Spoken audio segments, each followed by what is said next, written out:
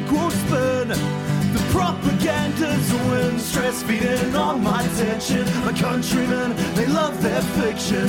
Words are now, it's made with good intentions. Welcome to 1 of 200, the independent politics and media podcast. We're here for another midweek episode. I'm joined by two special guests. You might have caught her on the live stream for the election. I'm joined by my co-host, Jenny. How are you doing? Hi, I'm good, thank you. Thanks for having me on.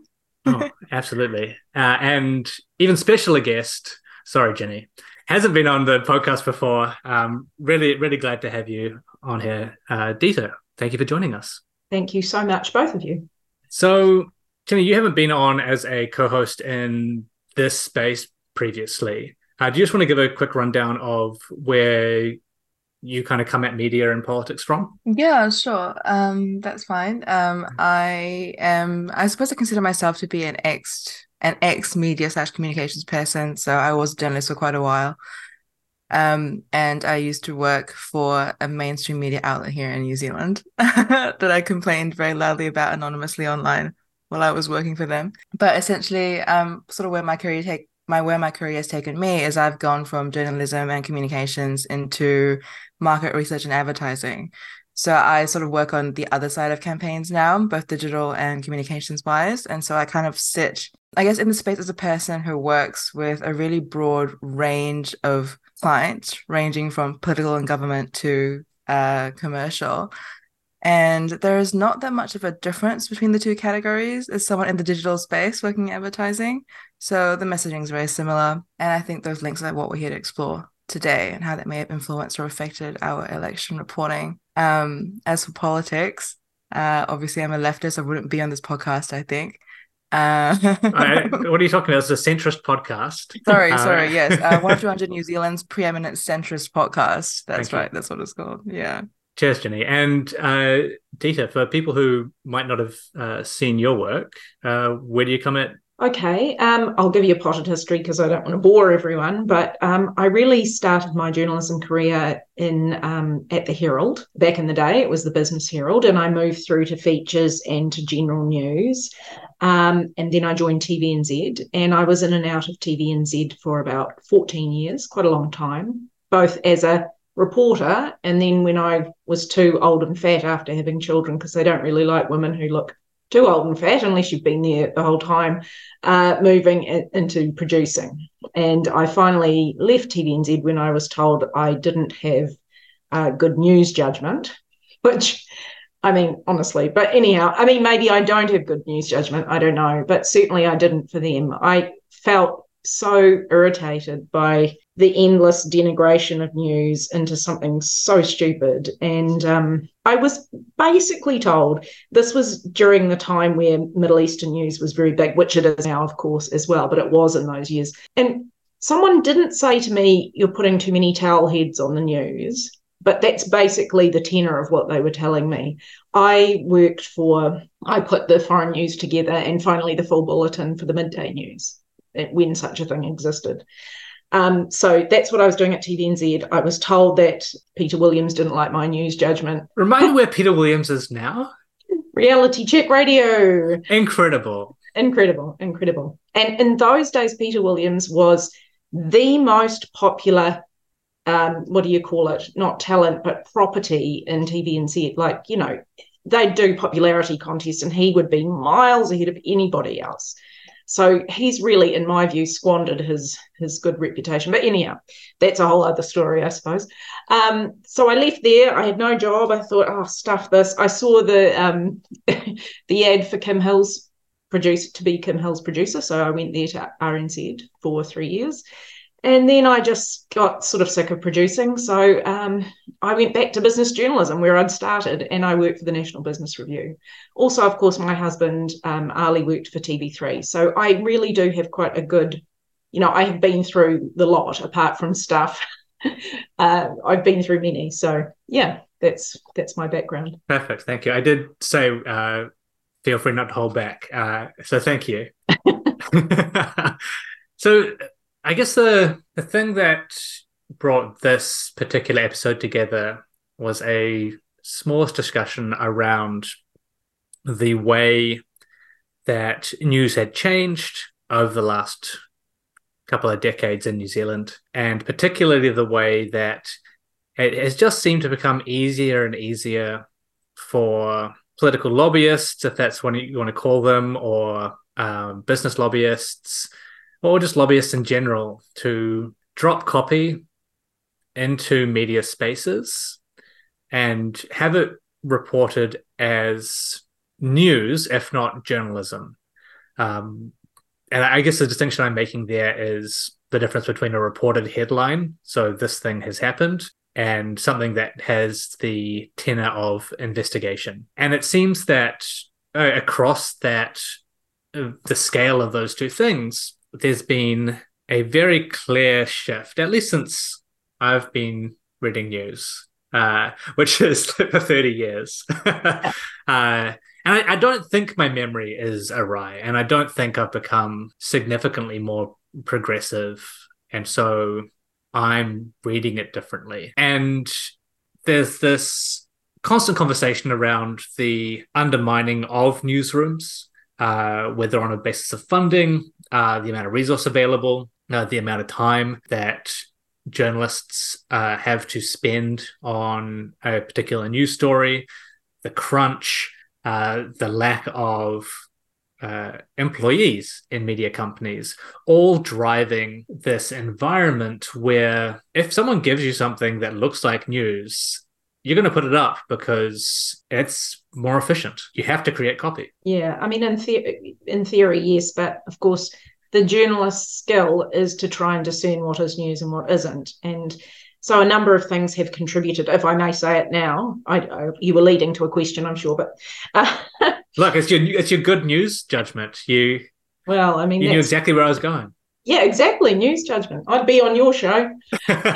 25 years ago, or so 20 years ago, when I started at the Herald, the business news section alone had about 12 to 15 journalists, and that's not including opinion columnists, its own sub-editor, blah, blah, blah, blah, blah, blah.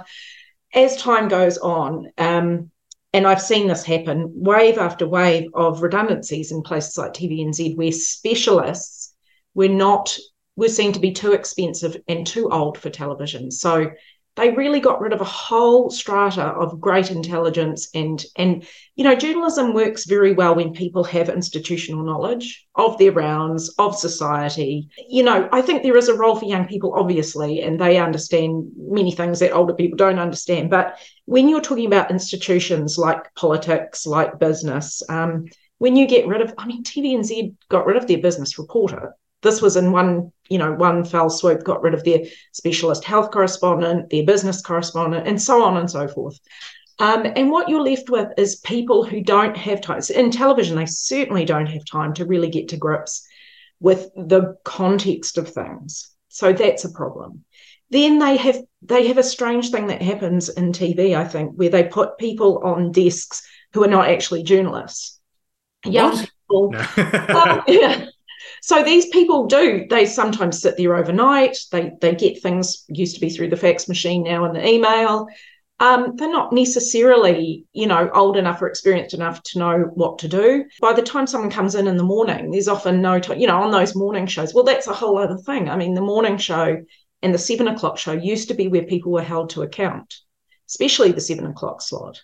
And now they're infotainment. They used to train journalists. They used to be the training grounds. And now they're just sort of, and if anything, what's destroyed those shows is the influence of corporate propaganda that's come through. There's so much advertorial on TV, we don't even know the scope of it, but it's absolutely rife through those two slots. Can you give an example of that? Anytime you see an item that looks as though a company is doing a good thing. Oh, I can think of one good thing.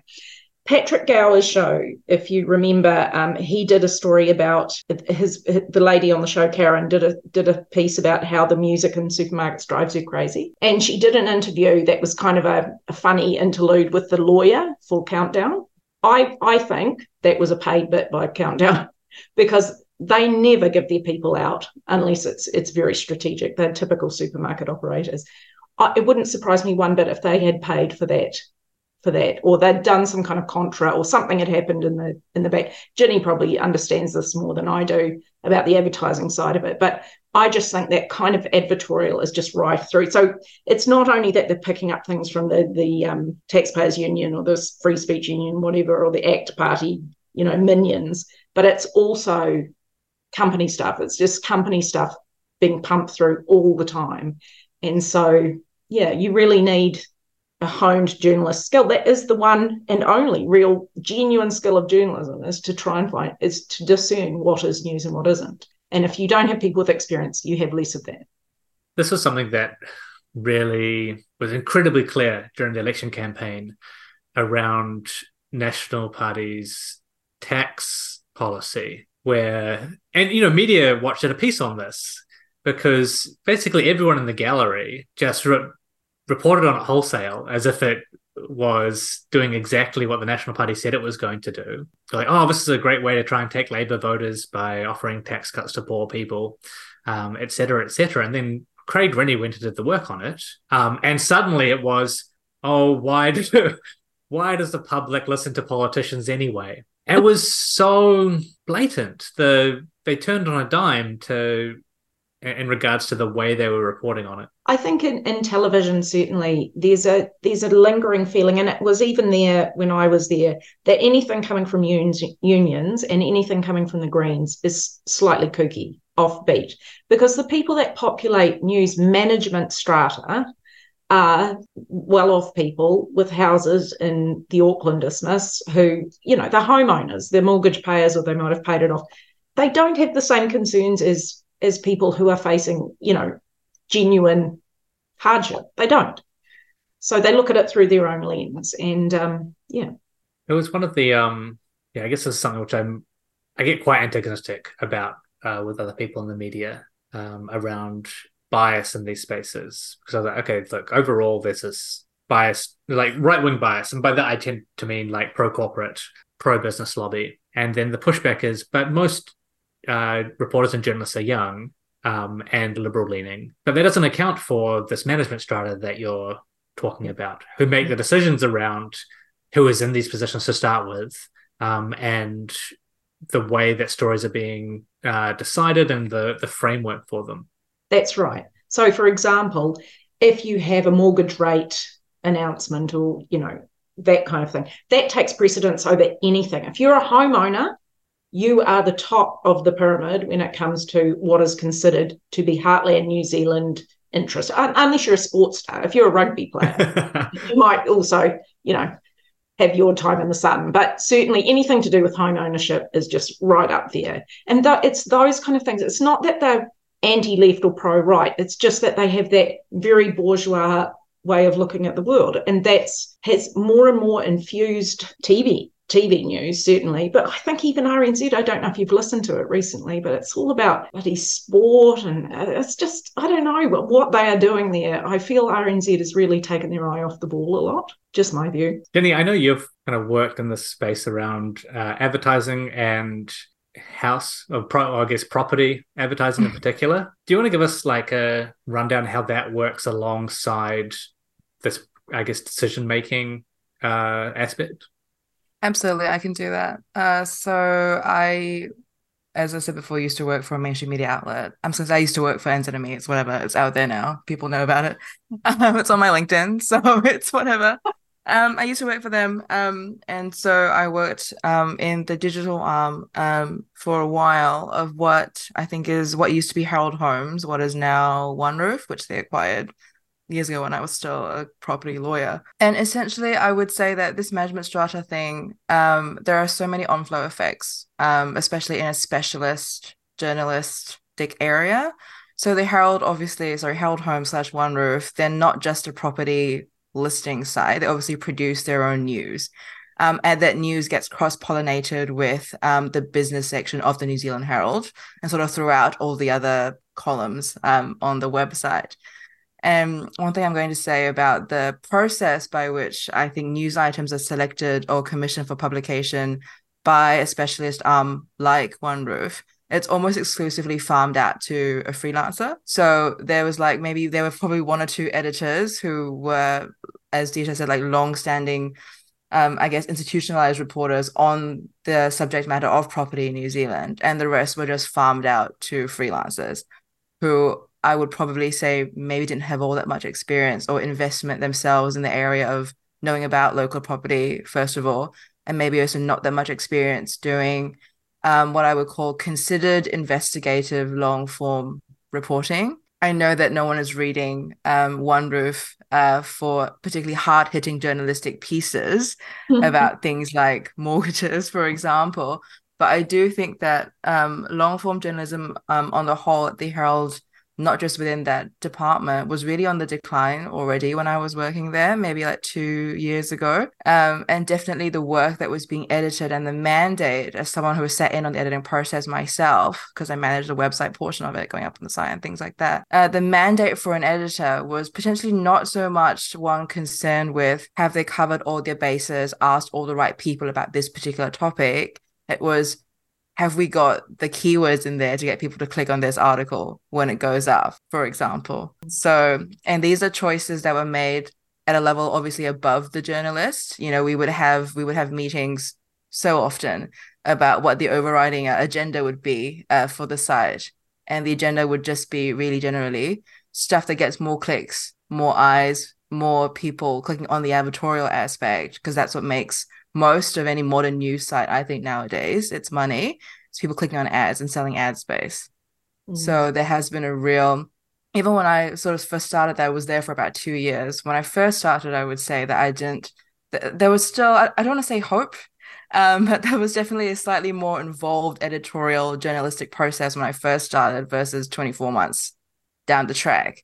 And I would say we sort of saw this happen in real time. I think most people that work in online journalism would agree with me, whether it's tech or video games or music or pop culture or property even.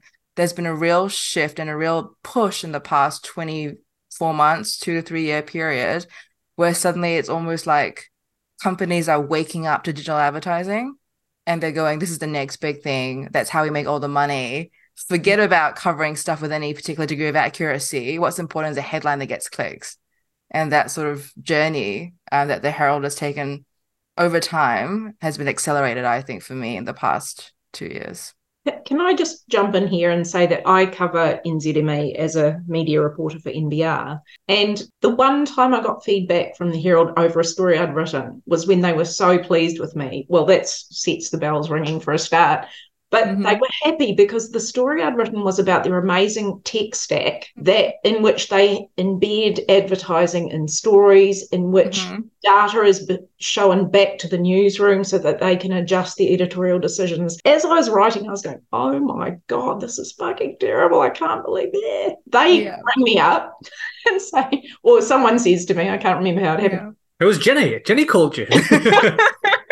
This is so great. Oh my God, we're so happy with your story. It's like no self-respecting journalism organ would say such a thing. But these people are not journalists, they're managers, you know? Exactly. And they're not, they've got, so it's so far removed. There's brilliant journalists at the Herald, I do believe that. But they're so far removed from where that publication is going. It's just insane. And that probably is happening in many other publications as well, not just the Herald. Yeah, it does feel like there's been a pretty significant shift. And I think we probably saw this first in games journalism, Jenny, because we used to talk about it a lot when you were still in that space, and the way that they manipulate SEOs and like just create SEO farms essentially around particular properties. And I just mean IP, they're not houses. Yes. But, and as you say, like that, it has shifted to the wider media space over the last little while. And I don't think a lot of these people know what they're getting into. But, you know, you mentioned, and this is something I've said previously as well, in my own defense as a media antagonist, I think there are heaps of fantastic journalists and reporters in New Zealand. I think we've got incredible talent here, but it's almost like a lot of our media outlets have bifurcated into two separate organs. One which is trying to do this digital thing, drive clicks, use that to drive advertising, and getting caught up in the numbers in ways which I think are incredibly toxic and harmful to their overall business. And then you've got the kind of desert island with rapidly rising oceans around it of these journalists who want to go out and do good work and just don't have the resource to do it. And also being asked, being asked in the right word, having the separate framework work put alongside their reporting that integrates it with it in the digital space. And I would argue undermines the integrity of that work. Absolutely. They're getting nudged in that direction. I mean, I think all journalists, or certainly at the Herald and TVNZ, people had to be mindful in morning meetings of what was rating well. And I mean, even that in itself is controversial for older journalists. That should actually has no bearing on what a journalist should choose. I mean, that sounds like an incredibly antiquated view now. It's ludicrously antiquated. Do you have values? And I mean, even NBR, okay, we don't do advertising, we don't do any advertorial, we don't do anything like that. We don't take any government money, we're completely independent, and we don't do advertising. But even we go, a story about Eric Watson, is a sexy story for a business audience. They love knowing what Eric Watson is up to. So, we might be inclined to cover an Eric Watson story, but it's not like having the numbers shown at you, and we don't know what the numbers are. The editors do, but these people, I think, in the Herald are showing what is being clicked on and are expected to sort of, bear that in mind in the editorial decisions. Well, this is, if you're I guess what passes for a sub-editor or in that space, if you're working the website, how long ago was it? Maybe a couple of years ago, we had Hayden Donnell on, who's now with Media Watch. And the title of the episode, I think, was Green Arrow Goes Up, because they'd see the stuff in real time. They'd say, okay, what's farming well? Okay, push that up the website. Remove that one, put this one in. So the people deciding what is on the front page do have those numbers live, more or less, and are making decisions based on that. But that's an imperative that comes from further up the chain as well. Like, get the stuff that's getting clicks, get the stuff that's getting views, and people aren't bouncing off too quickly. I guess in the case of properties like NZME, when they have multiple spaces, I guess, in the digital, it's what is getting people onto one roof from the New Zealand Herald site, because now you keep creating a feedback loop, and the number goes up. It seems to be the driving force behind it, but it doesn't always then work its way into actual ad sales, though, does it? So I'm just going to talk about this very briefly because I would literally, this is quite funny, I would literally have a dashboard I would look at that had green arrows on it that would go, they would point up if an ad had done particularly well.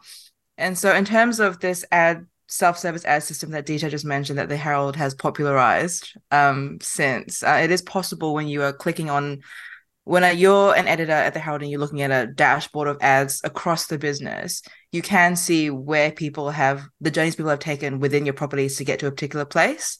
So I could see, for example, if someone's clicked on an ad for Flight Centre or some travel company on the Viva side of NZME's digital presence, like I said, they might have come from the travel section or lifestyle or business or somewhere else. And so there's a way for an editor or a web person to see the path that someone takes through multiple properties owned by one company. And there was, at least when I was still working there, there was a real concerted effort from the people that work in digital ads for NZME to make sure to create what they call an encompassing customer journey. So a string of ads and experiences that would pull you from one property owned by the Herald to another property, for example. So that could be things like an ad on the travel section that had a particularly nice visual image of a villa in Bali. And then you would have this ad ostensibly be actually an ad that had been purchased by a travel company, but purchased via OneRoof. And then clicking on this ad would bring you through to a landing page made by OneRoof, which would have a bunch of other villas in New Zealand beaches on it, alongside an entry page for this ad and this Go to Bali competition. So there was a whole effort to kind of make what they called a holistic experience for a viewer. It would take you from add to page throughout various properties owned by NZME. So ad sales are definitely in consideration in terms of the customer journey. Yeah. That just Crazy, seems really bad. it's not great. It's not a great way to I think run a business in terms of getting people to trust that what you're producing is journalistic in nature, if that makes sense. I think if you're someone that gets used to navigating a site almost purely via shiny ad content, then the draw of the meat of the words that they are hosted on the site kind of lose their appeal to you. So So it's yeah. conditioning the audience as much as conditioning the business itself. Yeah, exactly. I would say so, yeah. People did used to have to be taken through a publication, but they were taken through it by good news stories leading to opinion pages, leading to, sport, and then maybe you get to your classifieds or whatever. I mean, it's the same process. You want a sticky customer who'll stick with it. But yeah, it's done with negligible content or advertising, straight out advertising. Just, yeah. So I guess we've got that kind of background framework for how a lot of news media is being presented at the moment. And I don't think we get into social media kind of platforms, because that's another sort of thing altogether.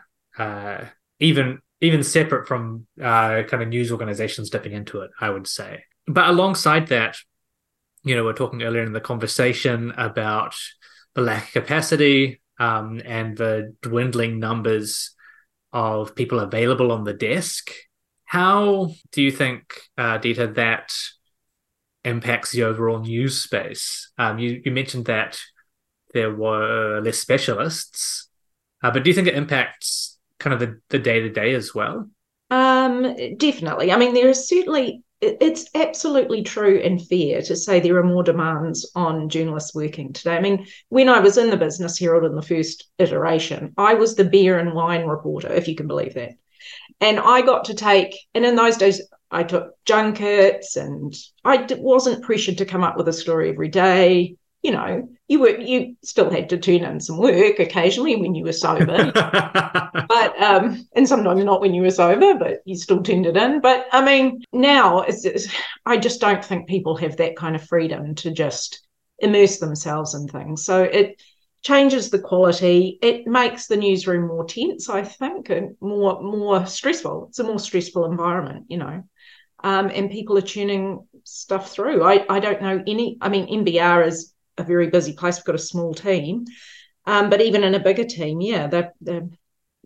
I think everyone is under that pressure. But that still doesn't sort of negate the responsibility you have to be journalistically true, in my view, and that has to be done from the top and filter through. And RNZ used to be very good at that. I think they really did have journalistic ethics in their very bones. Of course, at TVNZ, the mandate has been mixed. It's been commercial and public and this and that. And they've been quite hostile to their public mandate, TVNZ, going back many years. I remember interviewing Marion Hobbs, and she said when she'd go, after she introduced the charter, if I can bring that up, it's probably a bit dating me a little bit, but when she brought it up, people at TVNZ refused to talk to her. One high-profile host refused to shake her hand, probably Paul Holmes or someone like that.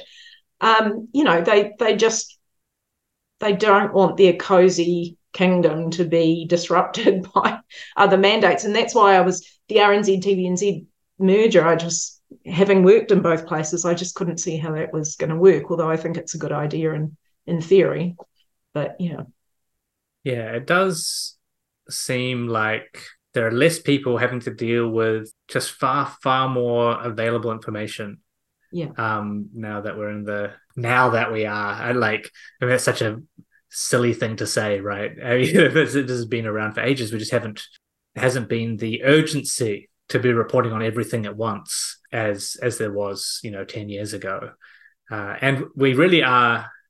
It really feels like we're in a period of accelerated history at the moment. And I don't know how much of that is outside forces telling us that we are, as opposed to, no, lots of big, horrible events really are happening all at once. I think it's that. I think it's that one. I think it's that, but it's just the immediacy of having social media there. And, you don't want to talk too much about social media, but that obviously drives, people, a lot of journalists are on Twitter. They're looking at what is hot and what is not.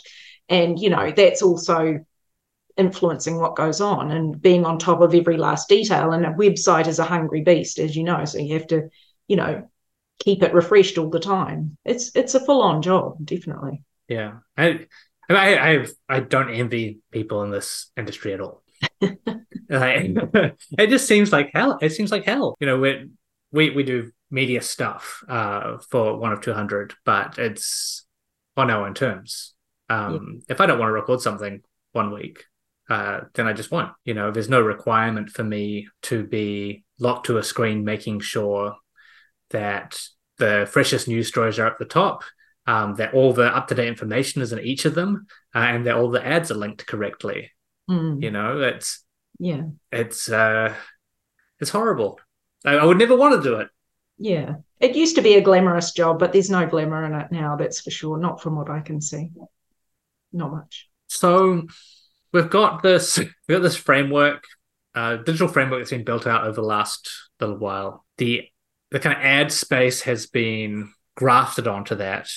We have media workers who have too much work and not enough specialization in the areas they're working, and a management structure that often has completely different goals from journalism as a, what do you call it, ethos.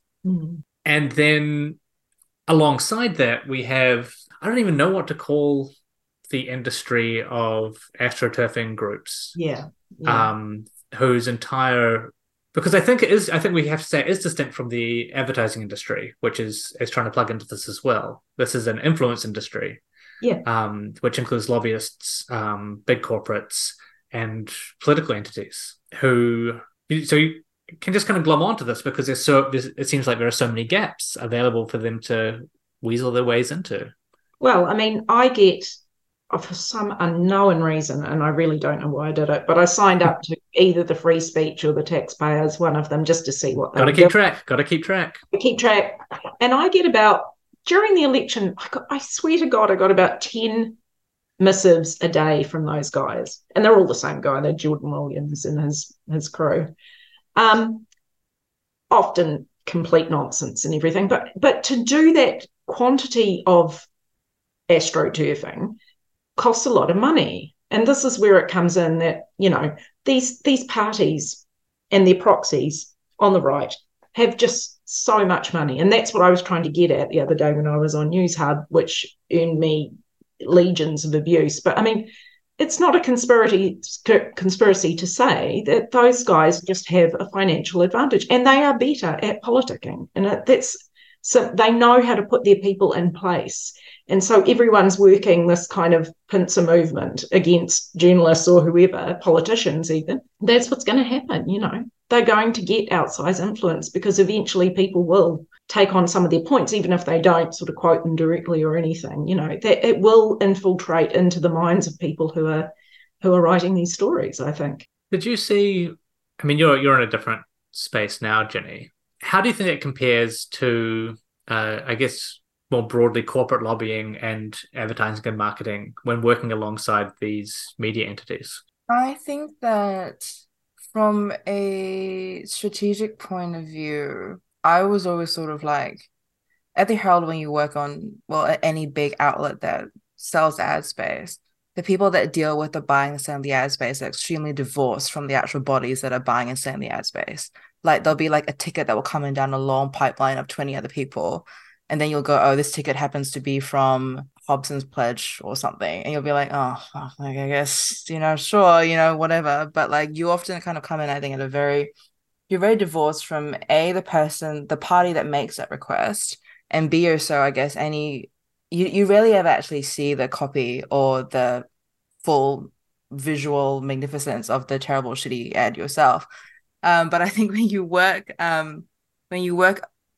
working alongside some of these groups that may have relationships with groups that are like this, not saying Hobson's Pledge, but groups that sort of like, I think, have a controversial or contrarian media presence, it's actually quite startling how much strategy goes into it from their end. I feel like it's easy to look at an ad as someone who is I hate the word average, but an average consumer it's easy to look at an ad and just go, oh, that ad has shitty messaging or is racist or is clearly discriminatory in some way. That's just something nasty. But I think that discounts the fact that there is a whole machine of people constantly churning and deliberately creating this stuff and thinking really, fucking hard about this stuff all the time. And I think that level of insidious strategy is often lost on the average consumer of media. And the one thing that I've learned since working in advertising is just how often people can make these decisions and say things like, we just talked about how it's all about clicks now, it's all about views, all about awareness. A lot of bodies now are saying stuff like that, like orgs are saying, oh, it's all about clicks, all about awareness. We're saying something inflammatory to get eyes on it, not because we believe in it. And that's kind of like disguising and couching these truly awful, horrific views and strategy that some of these bodies might actually have and are using to create this sort of advertorial material. So at least from an ideology perspective, it's been quite jarring. It's been a bit shit actually to kind of like have to see how the meat gets made by some of these people. Yeah. They also glom onto opportunity in a very fantastic way, really, a smart way, as you're saying, smart and evil maybe. But for example, when NZME rejected an ad from Stand Up for Women or whatever it's called, which just had adult human female, whatever it was, that dog whistling kind of language. Yeah. And the Free Speech Union glommed onto that and went to a meeting of shareholders of NZME and said, we want to get support for, this ad to be run because it's RNZ is, the Herald is not being fair to both sides of the story or something by not running this ad. Yeah. I just thought it's awful and stupid. But wow, that's quite a clever thing to do. And then they got, of course, media coverage from doing just that. So it's all very 5D chess that they're playing. And they are ahead because they've got this money and influence and understanding from overseas. They're miles ahead of and New Zealanders are quite complacent about these things and sort of. Yeah, we meant to return New Zealand exceptionalism on this podcast quite a lot. It's really a thing. We are about a decade behind on a lot of the stuff, political and media. And despite being able to have that hindsight foresight, people just think it couldn't happen here. Like, oh no, it won't happen quite the same way. We run differently, Something I hear a lot is, oh, but we don't have the Murdoch press here, which is just a ludicrous thing for me to hear. It's as if the nature of media under neoliberalism won't drive you in a similar direction regardless of who owns your property. I mean, obviously Murdoch is like an outlier, and especially in a place like the UK. And it's incredibly nasty stuff, but that doesn't mean that the systems and frameworks won't naturally head in that direction under a similar set of systems and frameworks. I think this is one of a very clear example of the way that these AstroTurf groups are able to do a similar thing in New Zealand as they do in the UK. Like Jordan Williams is the president of the Global Taxpayers Alliance. Yeah. Like, we say it's not a conspiracy, but who was it the other day was quoting Parenti maybe? Sometimes people just do meet in a room and coordinate for a political purpose. Yeah. But it's not a conspiracy, but you're accused of being a conspiracy theorist if you say. My argument is that it is a conspiracy, but some conspiracies happen. Yeah. Like they're actively trying to do a thing and they're doing it. They're coordinating out of the public view and then saying, oh no, the FSU and the TPU are distinct. But we know that there are people who work across all those properties. Oh my God. And, the example that you gave is a really good case in point, where you see parts of the story emerge as news items. So the fact they went to the shareholders meeting, but that really is the Hobson Pinch example you gave, Jenny, it really is the tip of the iceberg. There's all this work and money and other effect on the discourse that's happening below the surface. And sometimes it's really easy to go and find that stuff. And sometimes they appear in your social media as a whole bunch of name string of numbers, pushing the same line or dropping those links into your timeline. Yes, I noticed, I was called a conspiracy theorist when I simply mentioned on News Hub that the right have more money and they use it more effectively. Which is Which just a is statement. is that a conspiracy? No. And then I went to interview David Seymour just the other day about, this three-headed hydra that's going to become a government, and why he hadn't had a call from Winston Peters and stuff. And I said, one of the questions I asked him was, are your aims and views any different from the wealthy people that fund you? And he said, well, I hope you're not a conspiracy theorist. Conspiracy theorists, come up with conspiracies when they haven't got anything good to think about, that kind of thing. And so I thought, that's really infiltrated the discourse. And that's gaslighting, basically. But absolutely. And I think you're right. There are two different meanings of conspiracy being used here, right? Mm-hmm. One is, we can just brush this off because this person is they're crazy. What, you think people give me money and I have to do something that they say? That's insane. It's like, no, I think that's actually how the world works a little bit. People don't give you money for nothing. It's bizarre, or it's absurd to say the opposite. It's absurd to claim that someone might be a conspiracy theorist for querying whether or not the people giving you millions of dollars might have an undue influence on you. There's a politician should answer that question instead of having a go-to snappy answer, the aim of which is an ad hominem. Like the whole purpose of that is to be aimed at the audience. However, I think some politicians, you're saying this is just in normal questioning with him, have taken it to heart themselves. They really believe this stuff. They believe that people who question them are conspiracy theorists somehow, because they say it even in private, that it's not always aimed at the audience. Yeah, I don't know. I thought David Seymour was a bit, to me, he's not a stupid man at all. He's pretty smart. I found it really odd that he would go on the attack like that in front of all other journalists. We're all doing a stand-up. I just thought that was an odd. Yeah, I mean, it's a signal, right? And you've seen him do some similar things on Māori media, and when he's questioned about something which is uncomfortable for him, or is uncomfortable politically, or that he thinks will be of disadvantage to him, his immediate response is to, okay, how do I undermine this question or the questioner so that I don't have to answer this? Did he answer your question? No. Okay, I mean, there you go. The purpose was, did anyone else ask him the question after you had? No. I mean, what this again sort of maybe points up what we're talking about.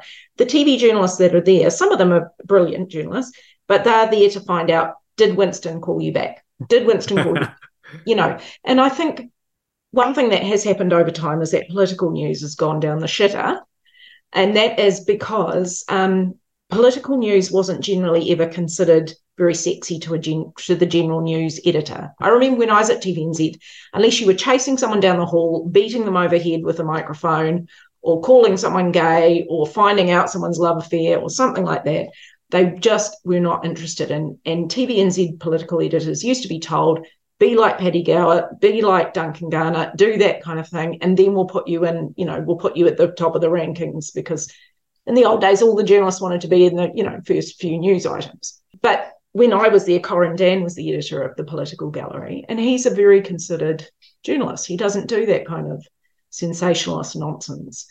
And so, what I saw was a sort of a downgrading of his content, because it wasn't Duncan Garner running huffing and puffing up the corridor. It wasn't that. You can really see the way that, I don't know if evolved is the right word, devolved. Perhaps, or at least infected the rest of the press pack in the gallery. Like just, after the election, when they're all chasing Damien O'Connor to the bathroom. I know. I couldn't believe it. But it does just seem like a cultural thing within that subsection of the media. Yes, that's right. And that's what the editors expect, I think, now more and more. So that's what they get delivered. But sadly, it really does a real injustice, I think, too. I mean, people should always be asking at the moment, why is it taking so long to come up with a government of New Zealand? But that seems to be almost a secondary question too. Did Winston call you back? Is Winston asking for you? Did he snub you? Did he call you a cuck on the phone again? Yeah. He's just appalling as well. So, the whole idea that someone like that would be here after cynically targeting the vote that he did is just repellent. But anyhow. Do you think that the nature of political journalism becoming like that is separate from the other issues we've been talking about, or is it very clearly connected in some ways that you're aware of? I think it's absolutely connected. It is the issue you're talking about. It's the sort of the dumbing down and sexing up of news. And I mean, another thing that happened at TVNZ, I think, is that we got a lot of American sort of experts and consultants come in and tell us how to emote properly and how to do this and that. No. And, I think you may remember at a time at TVNZ where all women had blonde straight hair, and I say that as someone with blonde straight hair, but, because curly blonde hair was seen to be not believable. So all women had their hair straight, and there were certain haircuts that everyone seemed to have. This was all the result of consultants coming in. Instead of using the BBC as a model, which I think we probably should, or Al Jazeera, someone like that, all these American consultants came in, and God knows the things that they implemented were just nuts in my view. But, what do I know? But I had the right hair. I've got the right You didn't have to worry about it. Is that something that you see kind of in that wider lobbying space as well, Jenny? Like, because there are different types of ways to approach consultants, right? But that seems like I don't have words. Yeah, I mean, I am really on the procurement decision end of consultancy. But I can name a couple of things, I suppose, that people do talk about, or things that clients that engage the firm that I work at talk about when they go, oh, we're coming to you for this particular brand or type of consulting service. And not to reuse, I guess, that same concept, but a part of it is because the firm has a particular aesthetic, right? Not quite blonde straight hair, but in the modern day we sort of see things like a quirky editorial website that looks like it should be a fashion brochure as opposed to a site that tells you what people do, for example. Things like that. Things which people go, oh, your firm seemed really eye-catching, or really interesting, or we're kind of confused about what you did, but then your prop explained the whole thing. So that was great. And I'm going, is that really a plus? Like, to sort of have your first brush with a potential client be one of sheer confusion? But I think it sort of speaks to the attention span of the decision makers in this sort of wider space, right? So for something that I think is, for them, I think they want to we always get requests for how to make a brand more impactful, right? How to make a brand. It's rarely ever make a brand more meaningful or make the message translate better. It's always, how can we convey the same dead messaging for the past 20, 30 years, but in a more impactful, eye-catching way. And I think that this focus on aesthetics from the people that I guess make the decisions around hiring consultants, that goes all the way through, whether it's a news organization or an outdoor apparel brand or an FMCG brand. I think they all kind of want the same thing. And I think this sort of comes from a change in attention spans of consumers. Like, we want to see, they think that, they know that consumers enjoy things that are eye-catching, punchy, colorful, short, don't require too much critical thinking. Consumers like to consume. And I think that consultants nowadays are at least some companies select them on the basis of who can make my company the most consumable, the most desirable to consume. Then how can someone make my brand more meaningful or impactful to someone in a social way? Yeah. By consumed, you just mean click on? Yeah, click on. I just mean click on. I literally mean just click on. Just click on. Wow. Is it? I guess this is probably the last broader issue I want to discuss in that space. Then, is this directly? Do we think this directly impacts media trust? Because this is something that I'm going to obviously, yes, it does. But we've seen these numbers dropping like in free fall for the last 20 years, and you're saying people aren't coming to consultants or to organizations to ask how do we make this more meaningful. It seems there's a very clear connection there. I think so. At least just from my perspective, work that we do with government adjacent clients suffers from the same issue. We do get asked in terms of delivery, how to make something more visually engaging or appealing. Like words like appealing, engaging are used as opposed to words that I think imply that the organization or stakeholders want people to engender greater trust in that brand, for example. Um, and I think part of that is also because, and this might just be because I'm in the consulting advertising space, but there's a concerted effort, I think, in the consultancy advertising space it's in our best interest to make companies feel like they need us, right? And so lots of consultant agencies will develop what they call a supplementary material, like how Google has the messy middle of marketing or something, which is complete bullshit. And then McKinsey has their own way of looking at the world, which is like, here's why you need McKinsey's 12 cultural principles to understand how advertising works, when you really generally don't, right? It's all common sense, all stuff like if bright human eyes like it's very, very simple, basic stuff, but it's always like packaged up in a way to kind of like, I guess, sell your firm as like a full service firm. It's to make a firm seem more appealing. And so I would say that recently there's been a sort of a small push. And we're talking, I don't just mean, the McKinseys of the world or the Bains, but like firms like Kantar, 55, that I think have a more reputable research reputation, have also kind of given into this sort of stuff recently. And it's basically identifying the problem of a lack of trust in media and then sort of working with brands to fix it, going, here's how we can explain this with our cultural research data. Here's why you need to use us to understand why brands don't trust you or people don't trust you, as opposed to here's how we can help you org fix this trust problem.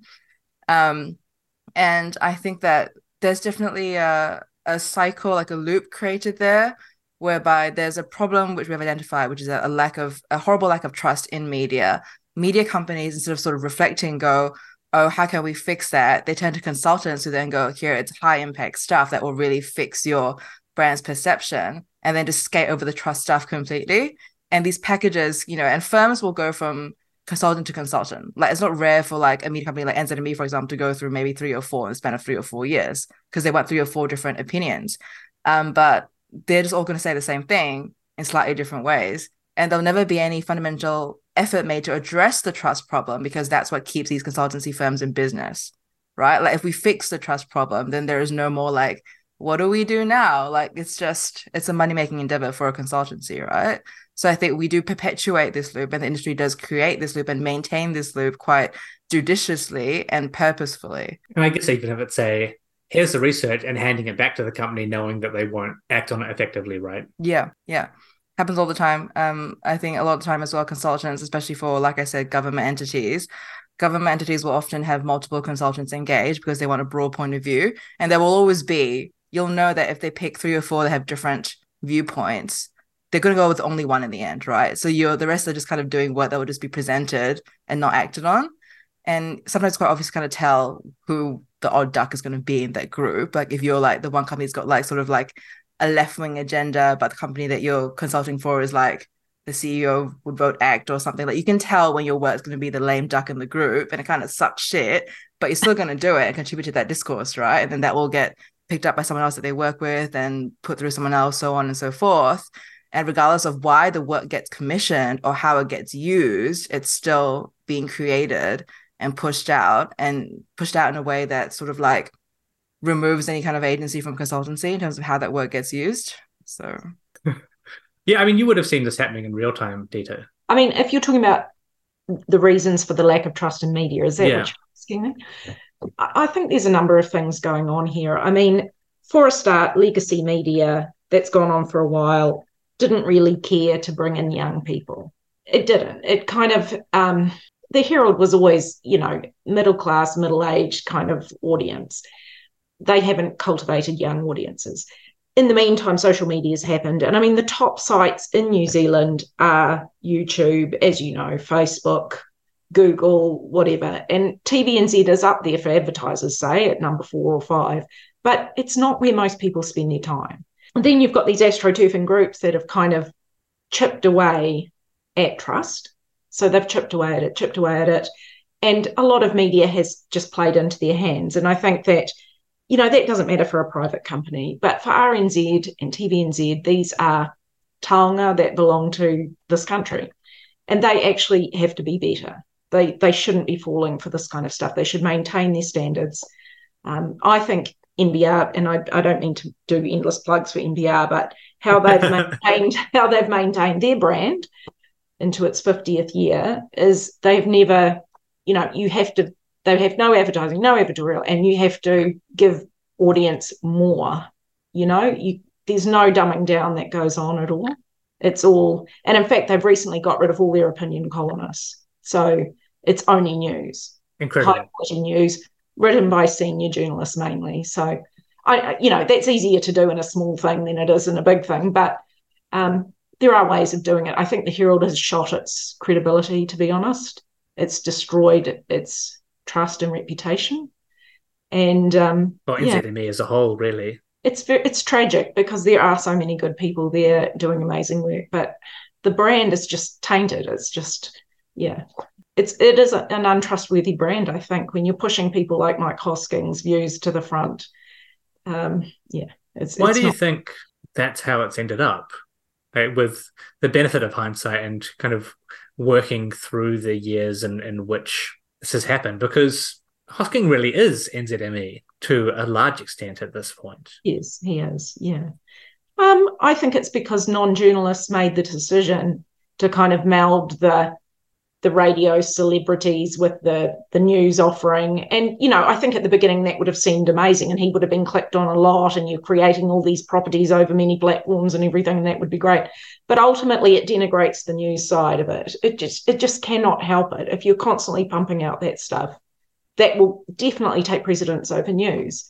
And that's why our publisher got rid of opinion, because he thought that it's actually taking away from the quality of the news product to be pushing opinion to the front. And, it was very popular. We had Duncan Garner, was very popular columnist for us, but he just said no more. And we continue to work to maintain the quality of the business news, and it's not sensational at all, But then we do get people to pay quite a bit of money for it, so it's a different model. Yeah, absolutely. What do you think there's any way out of that now that opinion? I think it's commentary more than opinion at this point, right? Like, because it doesn't feel like someone like Hosking really has opinions, almost. Yeah, no, it's just a stream of consciousness, really. Poorly written. I mean, I remember Paul Holmes used to frequently win columnist of the year when he was at the Herald, and when his copy came in, my goodness, needed quite a bit of work. So I don't know. I think there is too much opinion. People say that, and I think that's true. Analysis is different, and that should be what is sought rather than anyone's reckons. And I say that as an opinion columnist of many years. Nobody needed to really read my opinion. And Is there a way out of it? Sorry, huge question. Solve it for us right now. Fix it.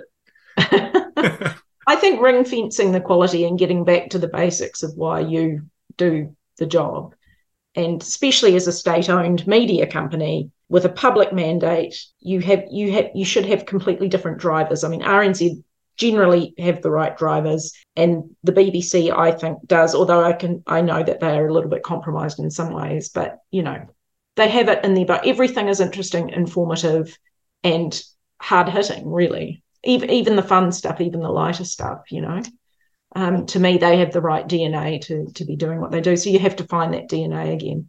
And I mean, NZME has moved into that NZME Plus platform of extreme right-wing commentary. And it was revealed today. Oh my God, that's so bad. And it was revealed today that NZME has met with the Wright family and Sean Plunkett. Yeah. About ways that they can, cross-pollinate. Oh my God, do you want to destroy the Herald, brand anymore? Can you do any more? I'm not sure that any more can be done that would be more damaging than that. Yeah. NZME Plus was it's the weirdest thing to see that propped up and created out of a series of so-called scoops around the man heading it up, and then turn into a paid product with just some of who I would call the most awful people in the New Zealand media space. I'm glad it's behind a paywall. I'm glad it's not going to be like immediately tapping on to Mike Hosking's 500,000 listeners or whatever he gets. because at least his is just, as you say, it's stream of consciousness garbage. You put it on in the background. It's elevated noise. Yeah. And that's not to say that it's not impactful and it doesn't get narratives and discourses embedded in the New Zealand psyche or whatever you want to say.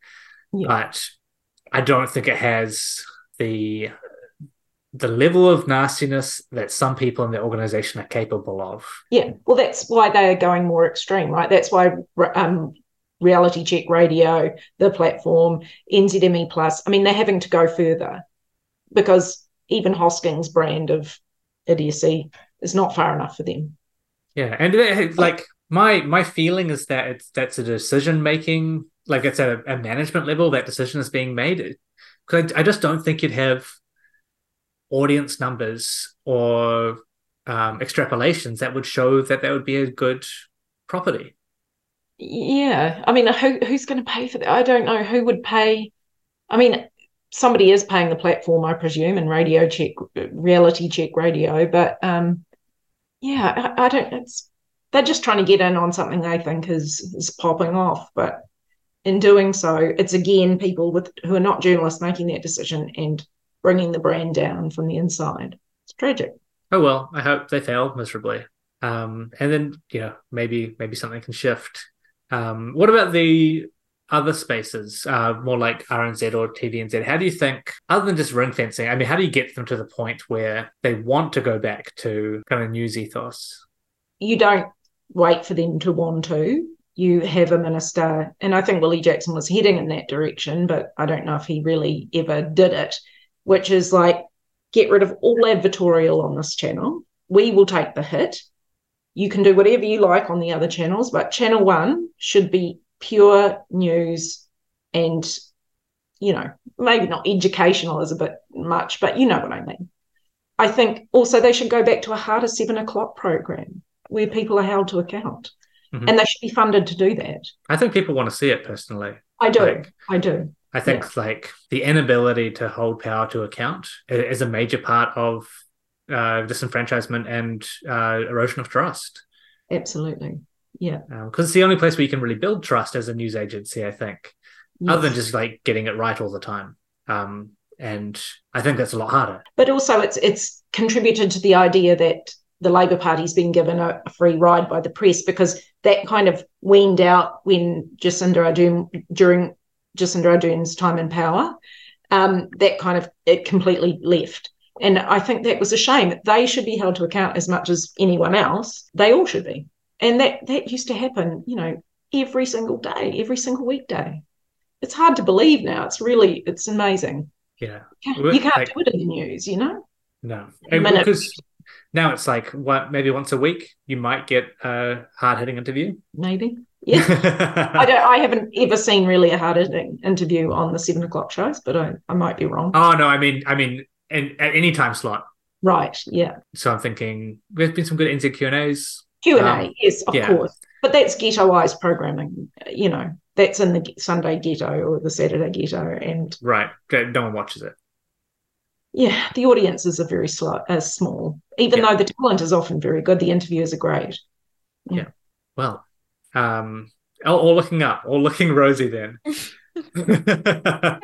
Very somber, yeah. Hey, we might tie it up there. But thank you so much for coming on the podcast, Dita. Thank you very much for having me, you and Ginny. It's been great to be here. Thank you.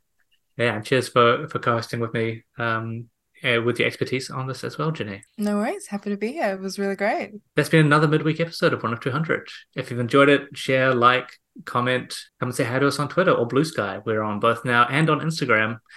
And we've got the Patreon in the summary as usual if you want to donate and help us out continuing to build progressive independent media in Aotearoa.